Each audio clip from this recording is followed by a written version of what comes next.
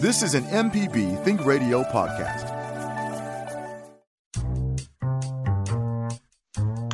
Good morning and welcome to Deep South Dining. And this is the show all about the culture of Southern flavor. This is also the show about cooking and coping. Carol, how are you this morning? Malcolm, I'm great. You down in your basement? I'm in the basement. How about you? I'm in the closet. All right. And Java is back at the studio at Command Headquarters. Java Chapman, the one and only, our producer. So what did you do this weekend, Carol? Were you out in the country or were you in town? No, I've been out in the country for about 8 weeks now. Okay. I've been coping quite well. I did some cooking, some of it good, some of it bad, and I read a lot of community cookbooks. How about you? Yeah, same here. I've really enjoyed digging through the stacks of community cookbooks that I own. I guess the truth is, until you give it a name and you decide to do a radio show about it, you don't really think about how many of these things you own and how precious they are and kind of what they mean to you. Well, when I was looking through my collection, I actually found a few that you've given me over the years, and they weren't necessarily community cookbooks, but it made me happy to think that we've been trading recipes and valuing cooking and culture and, putting a lot of value on the people who make the food. So that makes me absolutely happy. Oh, makes me happy making tomato sauce. Tomato gravy. Tomato gravy. I saw it on the Cooking and Coping Facebook page. Yeah, we had a can of chopped tomatoes, and Kara had opened it up and made a soup or something out of it, and there was some of it left. So I don't have fresh tomatoes yet. I'm sure there are listeners who already have producing tomato plants. Mine are still only about a foot tall, but since I don't have fresh tomatoes and I haven't been to the farmer's market yet this year, I just used a can of tomatoes, chopped up some pepper and onion in it, a little garlic, sauteed it down. I add a little chicken stock to mine to sort of warm it up there at the end. But I love putting tomato gravy on rice, mashed potatoes, over meat, chicken, beef. It's just good on everything, and particularly cat head biscuits. Ooh, those sound good. Well, I have to say that your tomato gravy really caught my attention. And for those listeners who don't know about our Facebook page, it's called Cooking and Coping, Gathering Around the Virtual Table. And it's something that we started during the quarantine and the pandemic, just to see how different people, are how they're cooking, how they're coping with life, and how cooking's kind of the glue that binds us together. But I had noticed there was a big tomato theme last week. Lots of tomato sandwiches, tomatoes on toast.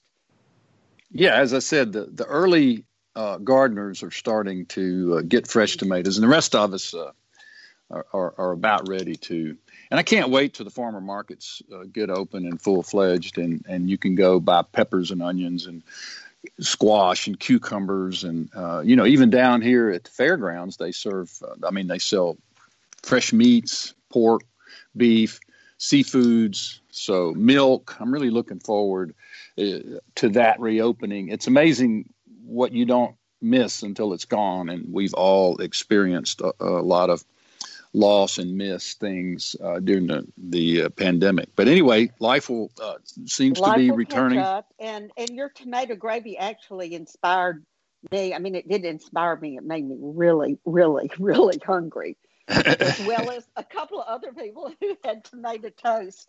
So I had cooked a big pot of spaghetti sauce the day before. It was one of those all-day simmering type of things. Mm-hmm. So I went in the pot and got some tomato sauce and put it on my toast. It wasn't exactly sliced tomatoes or tomato gravy, but it was deep and delicious.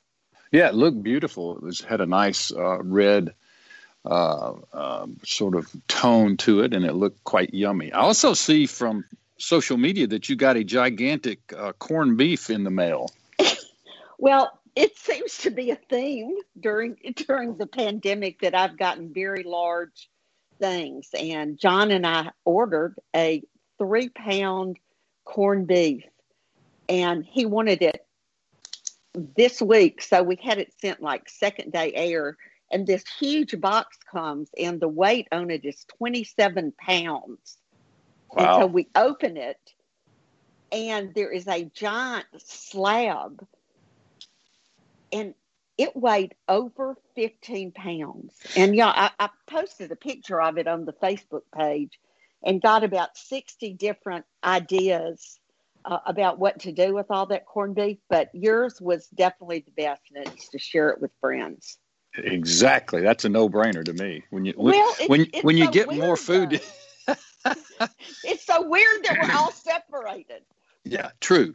I guess you could put it on someone's doorstep, honk the horn, send a text, and drive away. Speaking of yesterday, Mother's Day, did you have a chance to spend some time with Dero?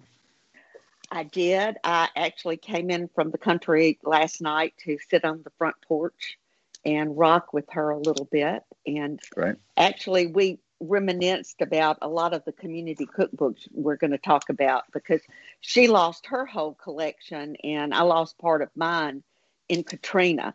So we had a lot of fun thinking about all of those, all the books.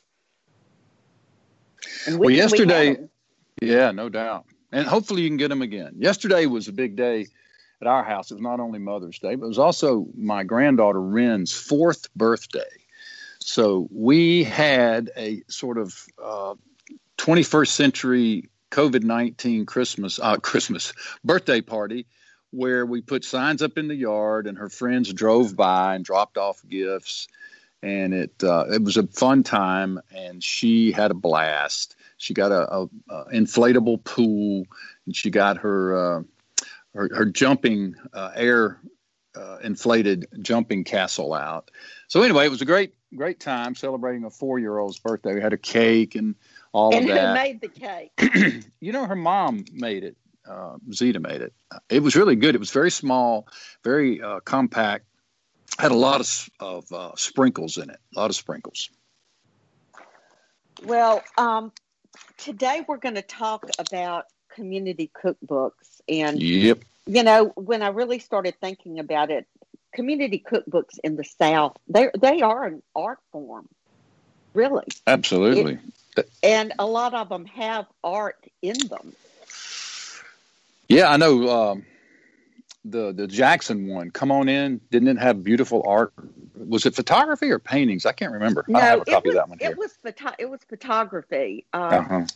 And like the Sharecropper cookbook from, I guess, somewhere around Belton, no, it's from Inverness, had an art piece by Ethel Wright Mohammed that was just beautiful. Wow. But then I also noticed a Mississippi writer trend, because it was a big deal to have a Mississippi writer write the introduction to your community cookbook. And the old Jackson cookbook, which was done by the Jackson Symphony League, has an essay by Eudora Welty. And Come On In. Southern Sideboards has a beautiful foreword by Wyatt Cooper, who is Anderson Cooper's father. He was from, I can't remember exactly where he was from in Mississippi, but a great writer and artist. And I think you have one that Willie Morris wrote the foreword to. Yeah, it was 1980. It's called A Cook's Tour of Mississippi. It was published by the Clarion Ledger and Ray Hederman. And Susan Puckett did a lot of the writing in that book. It's got a lot of historical photographs, great recipes. It's called A Cook's Tour of Mississippi. A lot of people on Cooking and Coping commented about it. It's very popular. And Willie Morris, who had just returned from New York back to Mississippi in 1980, wrote the foreword to that one. Well, Susan Puckett has gone on from being a, newbie reporter at the Clarion Ledger and doing that book to being a great food writer and doing books of her own. And we need to have her on the show sometime soon. Yeah, we'll get Susan on. But meanwhile, it's time for our first break. When we come back, we will dive into some of our very favorite community cookbooks. First up, River Road from our friends in Baton Rouge, Louisiana, the Red Stick, first published in 1959.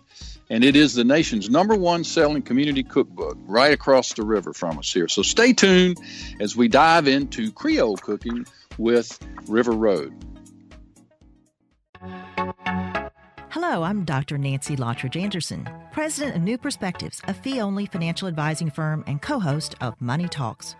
For over 10 years, Money Talks has been answering your personal financial questions and sharing knowledge about money management. Money Talks can be heard Tuesdays at 9 a.m. on MPB Think Radio. Podcasts can be found on our website, money.mpbonline.org, or on your smart device's podcasting platform.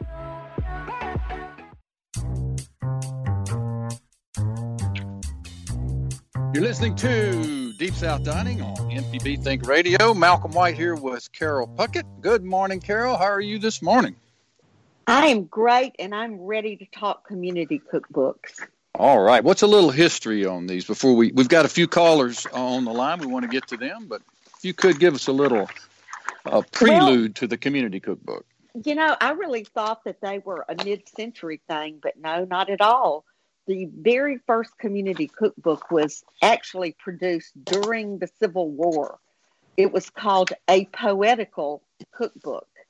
And it was done by a group of women, of Pennsylvania women, who they all organized into, quote, sanitation commissions to raise money for hospitals, field hospitals during the war. And so that was 1864. And then post-war, by 1915, there were over 5,000 community cookbooks. They were, you know, mostly raising money for church pews or a playground or, you know, things in the community. And, yeah, they were very small in size and didn't have the elaborate covers because that would be expensive. And right. Some of them were just tied together. But, you know, it was really going full blast even then. But the 50s brought on the era of what we think of today as community cookbooks, because that's when the Junior League, a women's organization that was founded in the early 1900s, got into it. And it started with a book called Charleston Receipts in Charleston, South Carolina. Wow. And you know, the one that's really the most known from that era, and I thought was the first, is River Road from Baton Rouge. Well, maybe it's the first one in the Deep South. No, Charleston, yeah. I guess. Well, Charleston is, and they're both still in print.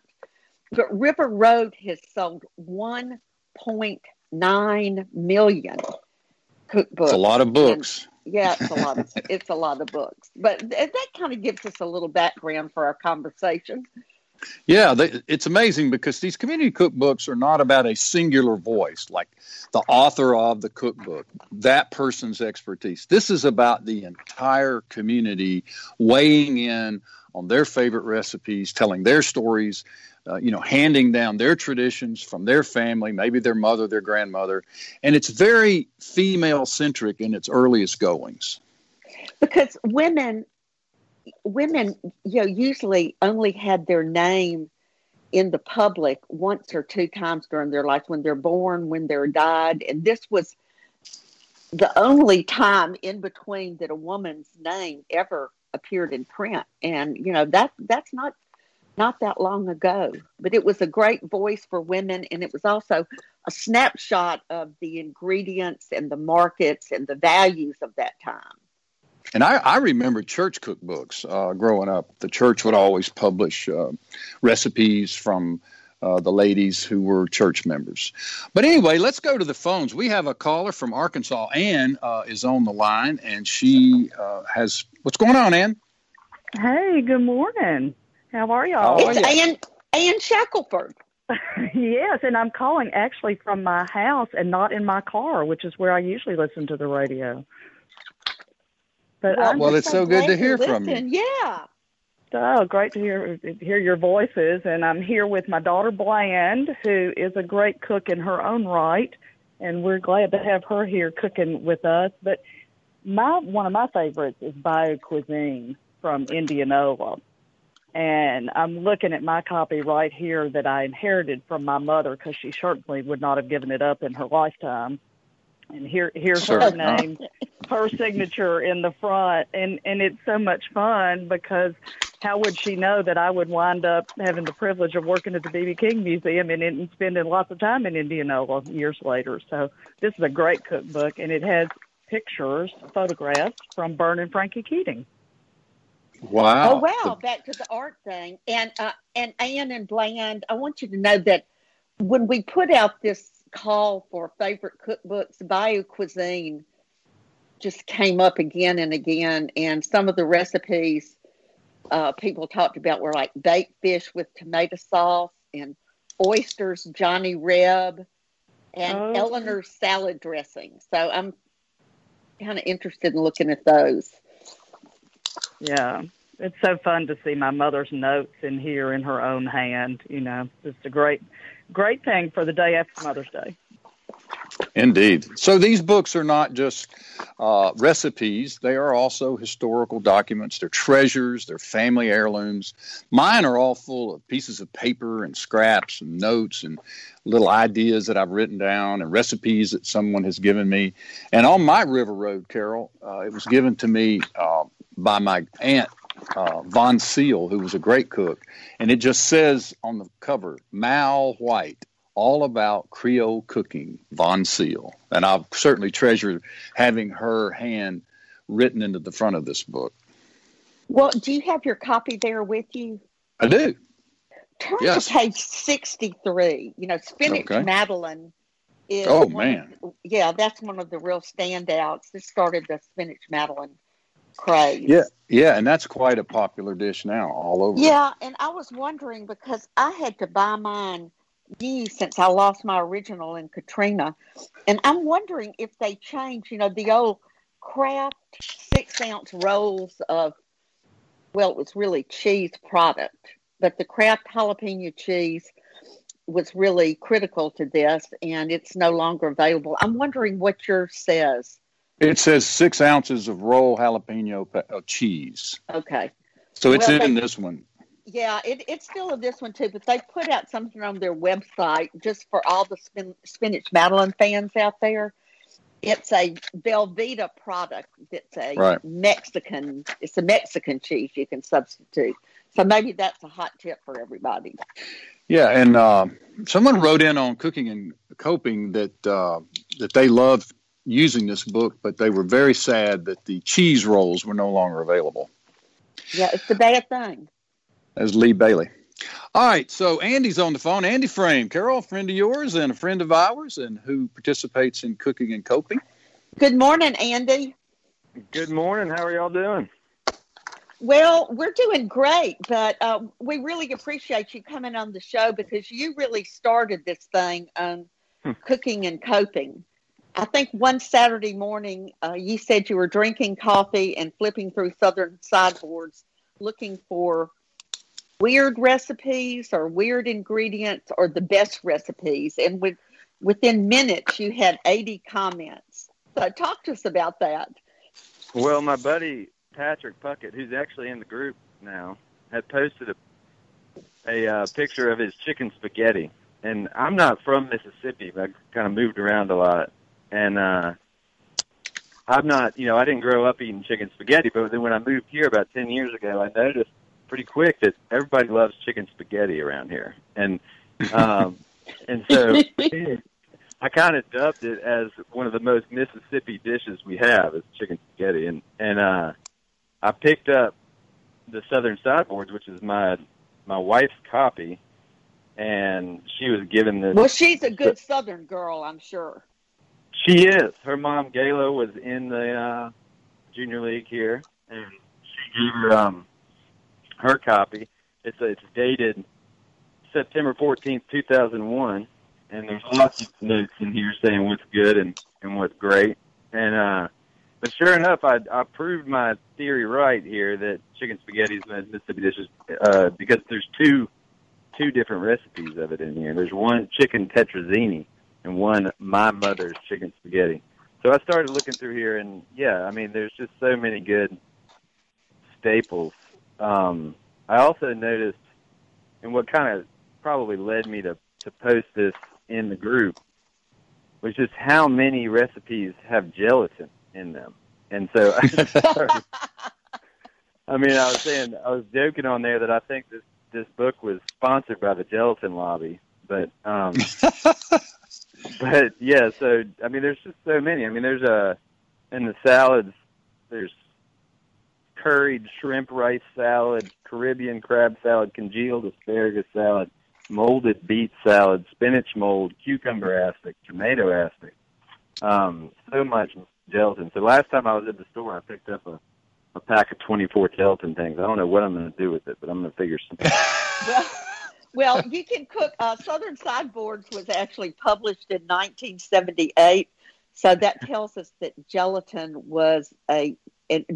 and congealing must have been really big. So any cookbook, you can go through all 24 packets just cooking through those cookbooks. And I wanted to just mention, aren't you the Revitalized Mississippi guy?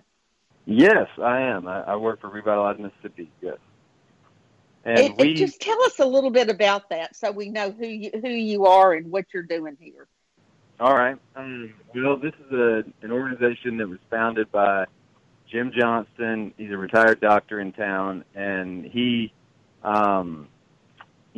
basically noticed as he retired that, just how much abandoned and vacant property was around the city, and he kind of it became his passion, and he wanted to help clean it up. And I'm an attorney, and I was working at a local law firm, and I got his file as a pro bono file and started working with them, and within a couple of years, we had started together, and we've just been trying to work with the city and the state to come up with kind of public-private solutions for ways to clean up abandoned and vacant properties. In the last 3 years, we've cleaned up about 620 properties that have all ended up becoming owned by neighbors and neighborhood stakeholders, and we're really excited about the progress. But we're kind of stalled here by the pandemic a little bit, but we're still working with neighborhoods and with people to keep moving things forward. And so, yeah, glad to share that. Yeah, we're glad you're here. We're glad you're in Jackson, and we're glad that you were doing some work that's so vital to our community. And we're glad you're cooking. You're one of the most popular posters on cooking and cooking. So we hope you keep cooking. And those crawfish strudels looked amazing. Well, they actually didn't taste very good. I had never cooked with phyllo dough before, and I had no idea how to do that. But the crawfish bread, which I used those Pillsbury, French bread dough cans, those turned out great. So I kind of saved it with that. But yeah. Well, I know you were missing Jazz Fest, and that was your theme. But Andy, thank you so much for participating in Cooking and Coping, and thank you for calling in this morning. Glad to. Thank y'all very much. Thanks a lot, man. Talking about chicken spaghetti, one of my favorite chicken spaghetti recipes is Craig Claiborne's in his Mississippi cookbook. That's and another. Every time I think about chicken spaghetti, I think about chicken pot pie. So I love what Miss Eudora Welty said about chicken pot pie. She said chicken pot pie is a Methodist dish. So we're tying back to the community and the church here, talking about chicken pot pie being a Methodist dish. Who do we have on the line? We got Sue from Beaumont, Mississippi. Hey, Sue. Hi, good morning, y'all. Could I go back and ask Carol a question about that corned beef right quick? Sure. Yes. Carol, first of all, where do you get it? Is it cooked when you get it? And is it sliced already? No, it is not cooked. It is not sliced. It came in a big vacuum bag with the pickling and corning material, but I am going to do something with it from that. No, there's several places that you can order it if if it's not in your local store. Zingerman's, that's with the Z, in Ann Arbor, Michigan, is a great source. There's another company called Porter in York.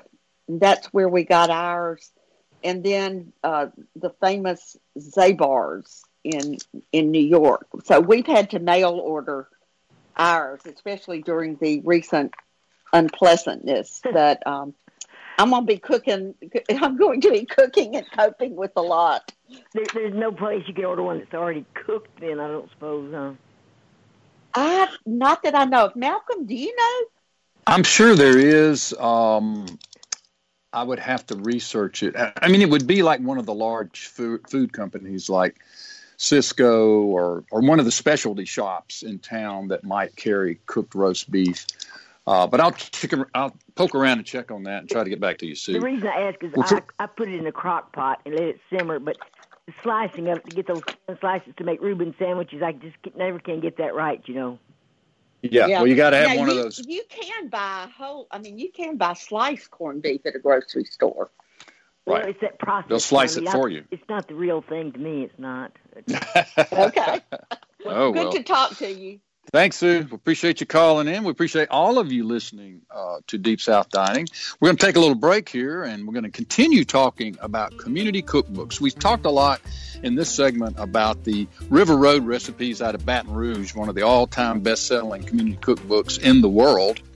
And in there's a great basic recipe about how to make a roux. This is a great beginning. All right, we'll be back, and in this segment, we'll talk about the Congressional Cookbook and the famous bean recipe for the bean soup, the Navy bean soup. So please stay tuned. Hi, I'm Jason Klein from Fix It 101. If you ever thought about changing a doorknob or fixing a leaky faucet, some jobs just aren't that difficult, and yes, you can do it. If you want to find out how to do those things, listen to Fix It 101, podcast everywhere. Good morning. Malcolm White with Carol Puckett here. You're listening to Deep South Dining on MPB Think Radio. We are so glad that you have thought to join us this morning, and we look forward to your calls, your emails. But before we do that, we've got a listener on the line from up in the Mississippi Delta. Bill from Greenwood has joined us. Yeah, I got a question, a comment about Mr. Claiborne, but first, I tried that brisket. It said it was corned beef on the package, but it said also it was brisket. And I tried several kinds in the grocery store, and man, it was tough. You got to cut it thin. And you got to cook it low and slow. We have to tenderize it. The Adolph tenderizer put on there. I don't know about that tenderizer, but it's a slow cook and a very thin slice that makes that meat perfectly delicious.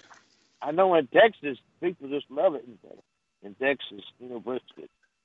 Yeah, I love brisket myself. Barbecued or corned beef or whatever style it is. Now, I have had something really good.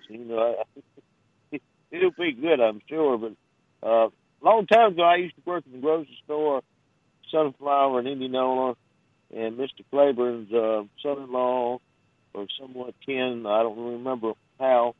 And sometimes Mr. Claiborne would come in there and be visiting them, and I always enjoyed talking to him. I wonder if he had any Craig Claiborne stories that were kind of funny she could relate to, because I've been looking for a biography about him, but I cannot seem to find any books about him. Well, there's a good book about him. Malcolm, you have that book, don't you? I don't know that it's a biography, of his. There are a lot of books, of course, that he's written. I think what Bill's talking about is if anyone has written a definitive biography of Craig Claiborne. There was a book a year or two ago called, you're right. This was a biography. It was called How We Eat or How We Dine. And the guy came to Lemuria So I do have a copy of that, Carol. You're right. I just can't remember the title. We'll have to kick around. I've got it. It's The Man Who Changed the Way We Eat. There you go. There's your biography, Bill. And I bet, Bill, that Turnrow Books in Greenwood could order a copy for you. Or probably have them in stock. Well, Bill, we appreciate you calling. We always appreciate you listening. You always bring good things to the table. On the line, Carol, why don't you introduce the gentleman behind Vintage Vicksburg, Mr. Bob Yarbrough? Yeah, well, good morning, Bob. How are you? I'm doing fine. How are y'all today? And how are things up in Charlottesville, Virginia? They are very typically Charlottesville. Lots going on, and it's cold. You know, we had a frost. Oh, really? Yeah, we had a frost 2 nights, and it wasn't pleasant. Well, Bob, we were so happy that you called in. You are definitely one of the most popular posters on cooking and coping, and it really caught my attention. Not only has your food caught my attention, but when we were talking about community cookbooks, you mentioned that you lived and worked in Vicksburg at one time and appreciated Vintage Vicksburg. And it is one of the real giants of the Southern cookbooks, and was just hoping you could talk to us a little bit about, you know, what community cookbooks mean in general to you and specifically Vintage Vicksburg. Yeah, absolutely. I worked in Vicksburg in the mid-'80s. My first real job out of college was working at the Vicksburg Post. And at that time, back when they had food editors for small newspapers, Lauren Stamm was the editor there. And she invited me and my best friend David Ray over for dinner one night, and it was a dinner like I'd never had. It was courses and soups and meats, all carefully planned out.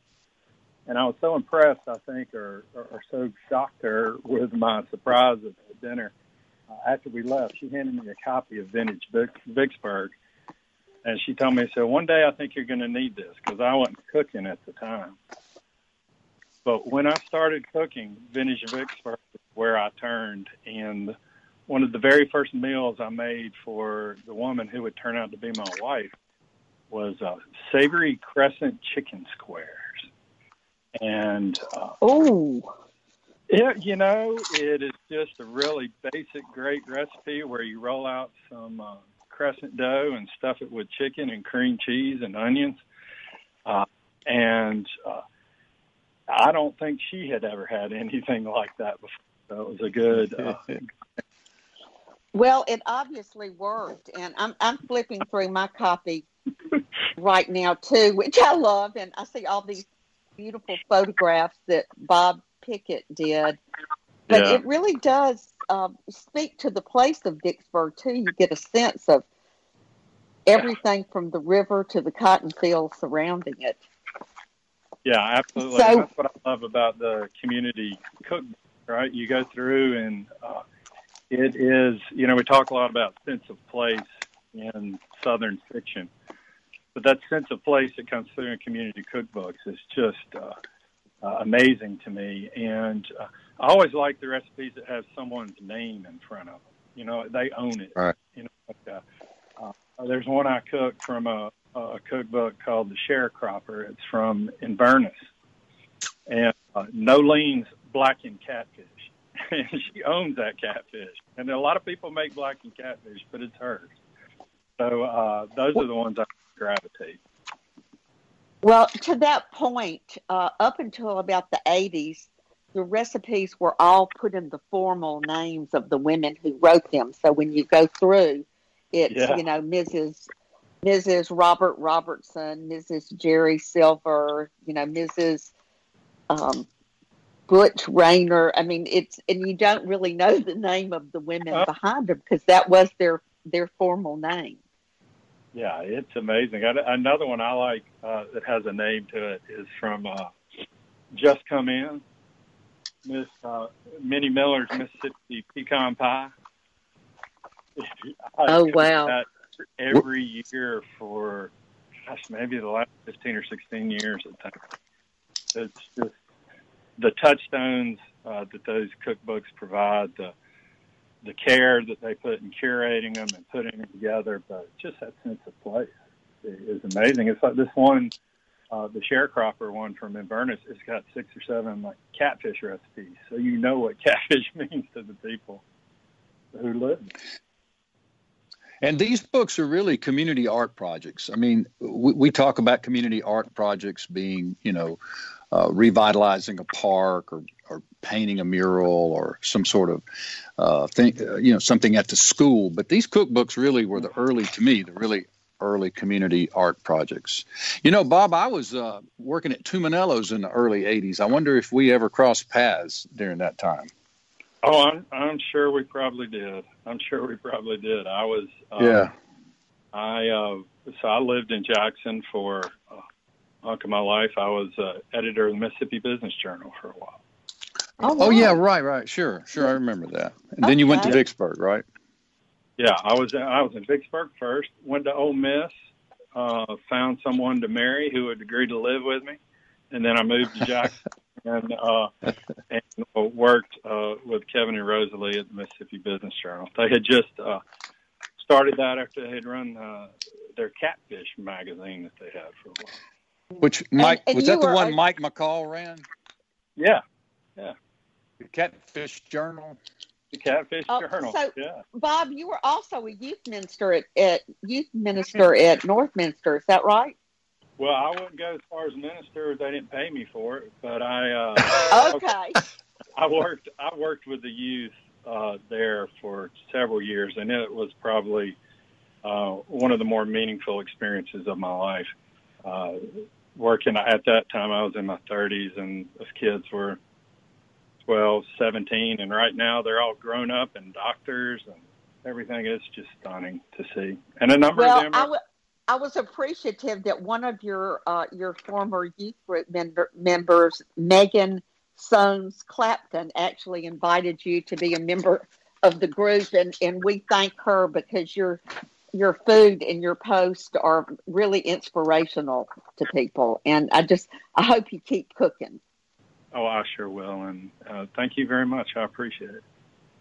Man, we appreciate you calling, Bob, and we certainly appreciate your engaging with us on cooking and coping, and we look forward to hopefully running into you someday, either up in Charlottesville or down here in old Mississippi. Sounds great. Thank you. All right. Before we get off of this segment, I wanted to just touch base briefly on the old Congressional Cookbook, Carol. It was one that I got in 1971 while working in Washington, D.C. with Senator John C. Stennis. And, one of the most famous things in the cookbook is always in there, and that is the Navy bean soup, which is kind of what the House restaurant in the now Cannon building, where the House of Representatives are office. In their restaurant, they have the Navy bean soup, and it's sort of a staple there. And so it occurs always in the front of the cookbook. But then there are, as you say, the wives of congressional members. I don't know that now any men participate. Spouses. They say spouses. But it's, as you said, it's, Mrs. Teddy Kennedy and Mrs. John C. Stennis. And I haven't seen one lately. Again, mine's from 1971, so I don't know how they list it now. Surely there are more mine is contemporary from than that. 1992, no, and it is still Mrs. Fred Swingle, Mrs. Carlos Moorhead. Well, let me run down this. They have their signatures, and that gives their real name. They were doing that also. So just quickly, the recipe for the famous Navy bean soup is 2 pounds of number 1 white Michigan beans. Cover with cold water. Michigan. That's right. Cover with cold water and soak overnight. Drain and recover with water. Add a smoked ham hock and simmer slowly for about 4 hours until beans are cooked tenderly. Then add salt and pepper to taste. Here's the key. Just before serving, bruise the beans with a large spoon or ladle enough to cloud. And that is all there is to the Navy bean soup recipe. I look forward to bruising the beans. That sounds like a lot of fun. And for our listeners, the Congressional Cookbook, it's actually the Congressional Club Cookbook, is about 1,000 pages. And it looks like a giant edition of the Bible with a leather covering and, gold foil printing on the outside. It's quite a significant book. And it's been published since 1927. It's in the 14th edition. Well, that's the edition I have in 2005.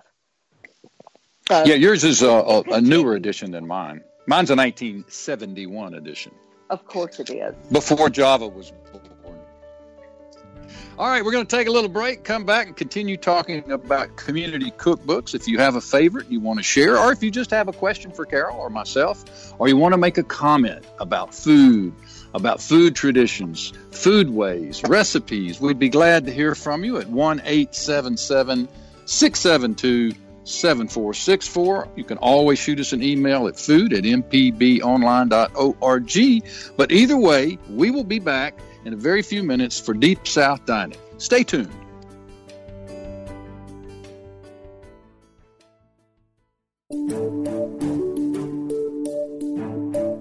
Hi, I'm Dr. Jimmy Stewart, Professor of Internal Medicine and Pediatrics at the University of Mississippi Medical Center.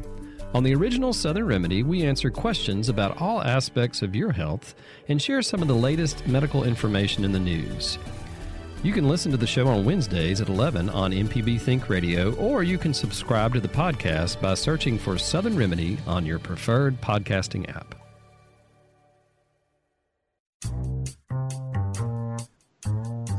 You're listening to Deep South Dining. It's Monday morning. I'm Malcolm White. I'm here with Carol Puckett, and we are glad you have tuned in. Today we're talking about community cookbooks, that great community art project that many communities, churches, schools, junior leagues, even the congressional delegation in Washington, D.C. has their own cookbook.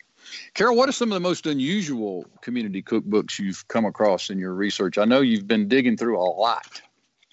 I have been digging through a lot, and one of the things that really interests me is the whole proliferation of Delta cookbooks during the 60s and 70s. And within this one small plot of land, like from Marks down to, Belzona, there were 6 or 7 cookbooks that people still love and swear by. And we got a lot of testimonials for them. And Pick of the Crop, Gourmet of the Delta, Our Delta Dining, the Inverness Cookbook, and Bio Cuisine that our caller Ann Shackelford mentioned. But that's a lot of work by a relatively small group of women, and the books were strong enough that they had several editions. But I love to go back and read them from that time, because it was when people were first getting interested in ethnic food. Right. And that meant water chestnuts. That was the most exotic ingredient. It was when water chestnuts were big, and chow mein noodles. Oh yeah, and cream of mushroom soup. There's a lot of cream of mushroom soup. I know that Andy Frame thought the Gelatin Lobby sponsored Southern Sideboards, but the Campbell Soup people were not far behind. And the Inverness Cookbook actually was the first of the Delta cookbooks. It was 1963. Wow, yeah. So there's a lot of casseroles and a lot of dips also. Yeah, lots and lots of dips, lots and lots of cheese balls. Several people mentioned cheese balls. I think a pineapple cheese ball. I can't remember which cookbook was, but they're famous recipes now that have been passed down. And one of the cookbooks we haven't touched on yet, one of the real giants, is Cotton Country. Cotton Country collection from Monroe. It's really it. It's kind of like Ed and River Roads and southern sideboards and come on in our area of the country are the big heavy hitters. And I cannot tell you how many people wrote in with their favorite cotton country recipes. And is that the one that we heard from our buddy Brooks Hamaker on? We did, and it's really interesting, because I have to say that probably 6 or 7 people mentioned the sweet potato casserole out of cotton country is the one that's their go-to, and it's also my go-to. But we got on the Facebook page a note from Brooks Hamaker, who I believe he's in Durham, North Carolina now. Yeah, a good friend of both of us. I hadn't seen him in a long time, but he related a great story. He was in Dublin, Ireland, and saw a copy of Cotton Country in a bookstore. And the clerk noticed him looking at it and asked in her Irish accent if I liked Southern style food. And he said he did. And then he showed her his passport and then turned to the page of his grandmother's recipes and said, yes, this is how much I like Southern food. And he showed her the famous, it was his grandmother's sweet potato recipe. And she had actually made it. I think the woman in Dublin had made it. Yeah. And she was familiar with his grandmother's lemon bar cake. I haven't made that, but who knew that Brooks's grandmother is the famous sweet potato casserole? And see, we just thought Brooks was famous because he was the first brewmeister at Abita Brewery, and he helped us open our brewery at Hallam Mouse many years ago. And he's legendary in the brewery community. Well, all right, let's go to the phone. In the cooking community too. Let's go to the phone. Edgar from Jackson is on the phone. What's up, Edgar? Good morning. Good guys this morning. Oh, we're good. How about you?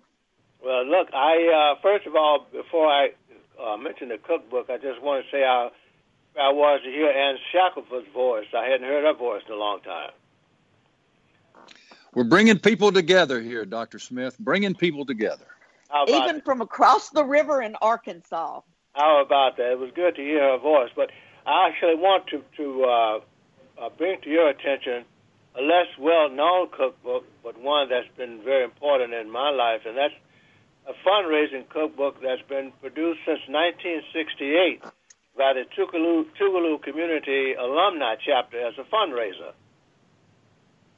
And it has recipes from Tougaloo alumni in it, and it not only is it a recipe book, but it also has great nutritional information and so forth. But it's just, to me, it's an example of how community cookbooks can be used as fundraisers. Yeah, and what's the name of it, Edgar? It's called the Eagle Queen's Favorites. Okay, well, you have to make sure that Malcolm and I can get a copy of that. I hope it's still in print. Well, let me tell you, we're about to do the 4th edition now, and as soon as that comes out, I'll make sure that you get one. But and Inez and I both have recipes in the 3rd edition. Oh, great! Well, I know this is a great. It has to be a great cookbook because Tougaloo alums are great cooks. They're all over the country. And go ahead, Malcolm. What is your favorite recipe? Yeah, Edgar, what's your recipe? I want to know what Edgar's recipe is. My recipe is a sardine omelet. Oh, wow. We'll have to dig into that later on. A sardine omelet. Thanks a lot to everyone for joining us today on Deep South Dining. We are a production of Mississippi Public Broadcasting's Think Radio. We're funded by generous contributions from listeners like you. We are produced by Java Chapman. And Carol Puckett and I and all of our guests today, we are so pleased that you joined us. Please stay tuned. For Now You're Talking with Marshall Ramsey, followed by Southern Remedy at 11 o'clock. And next Monday, we'll be right here at 9 o'clock for Deep South Dining on MPB Think Radio.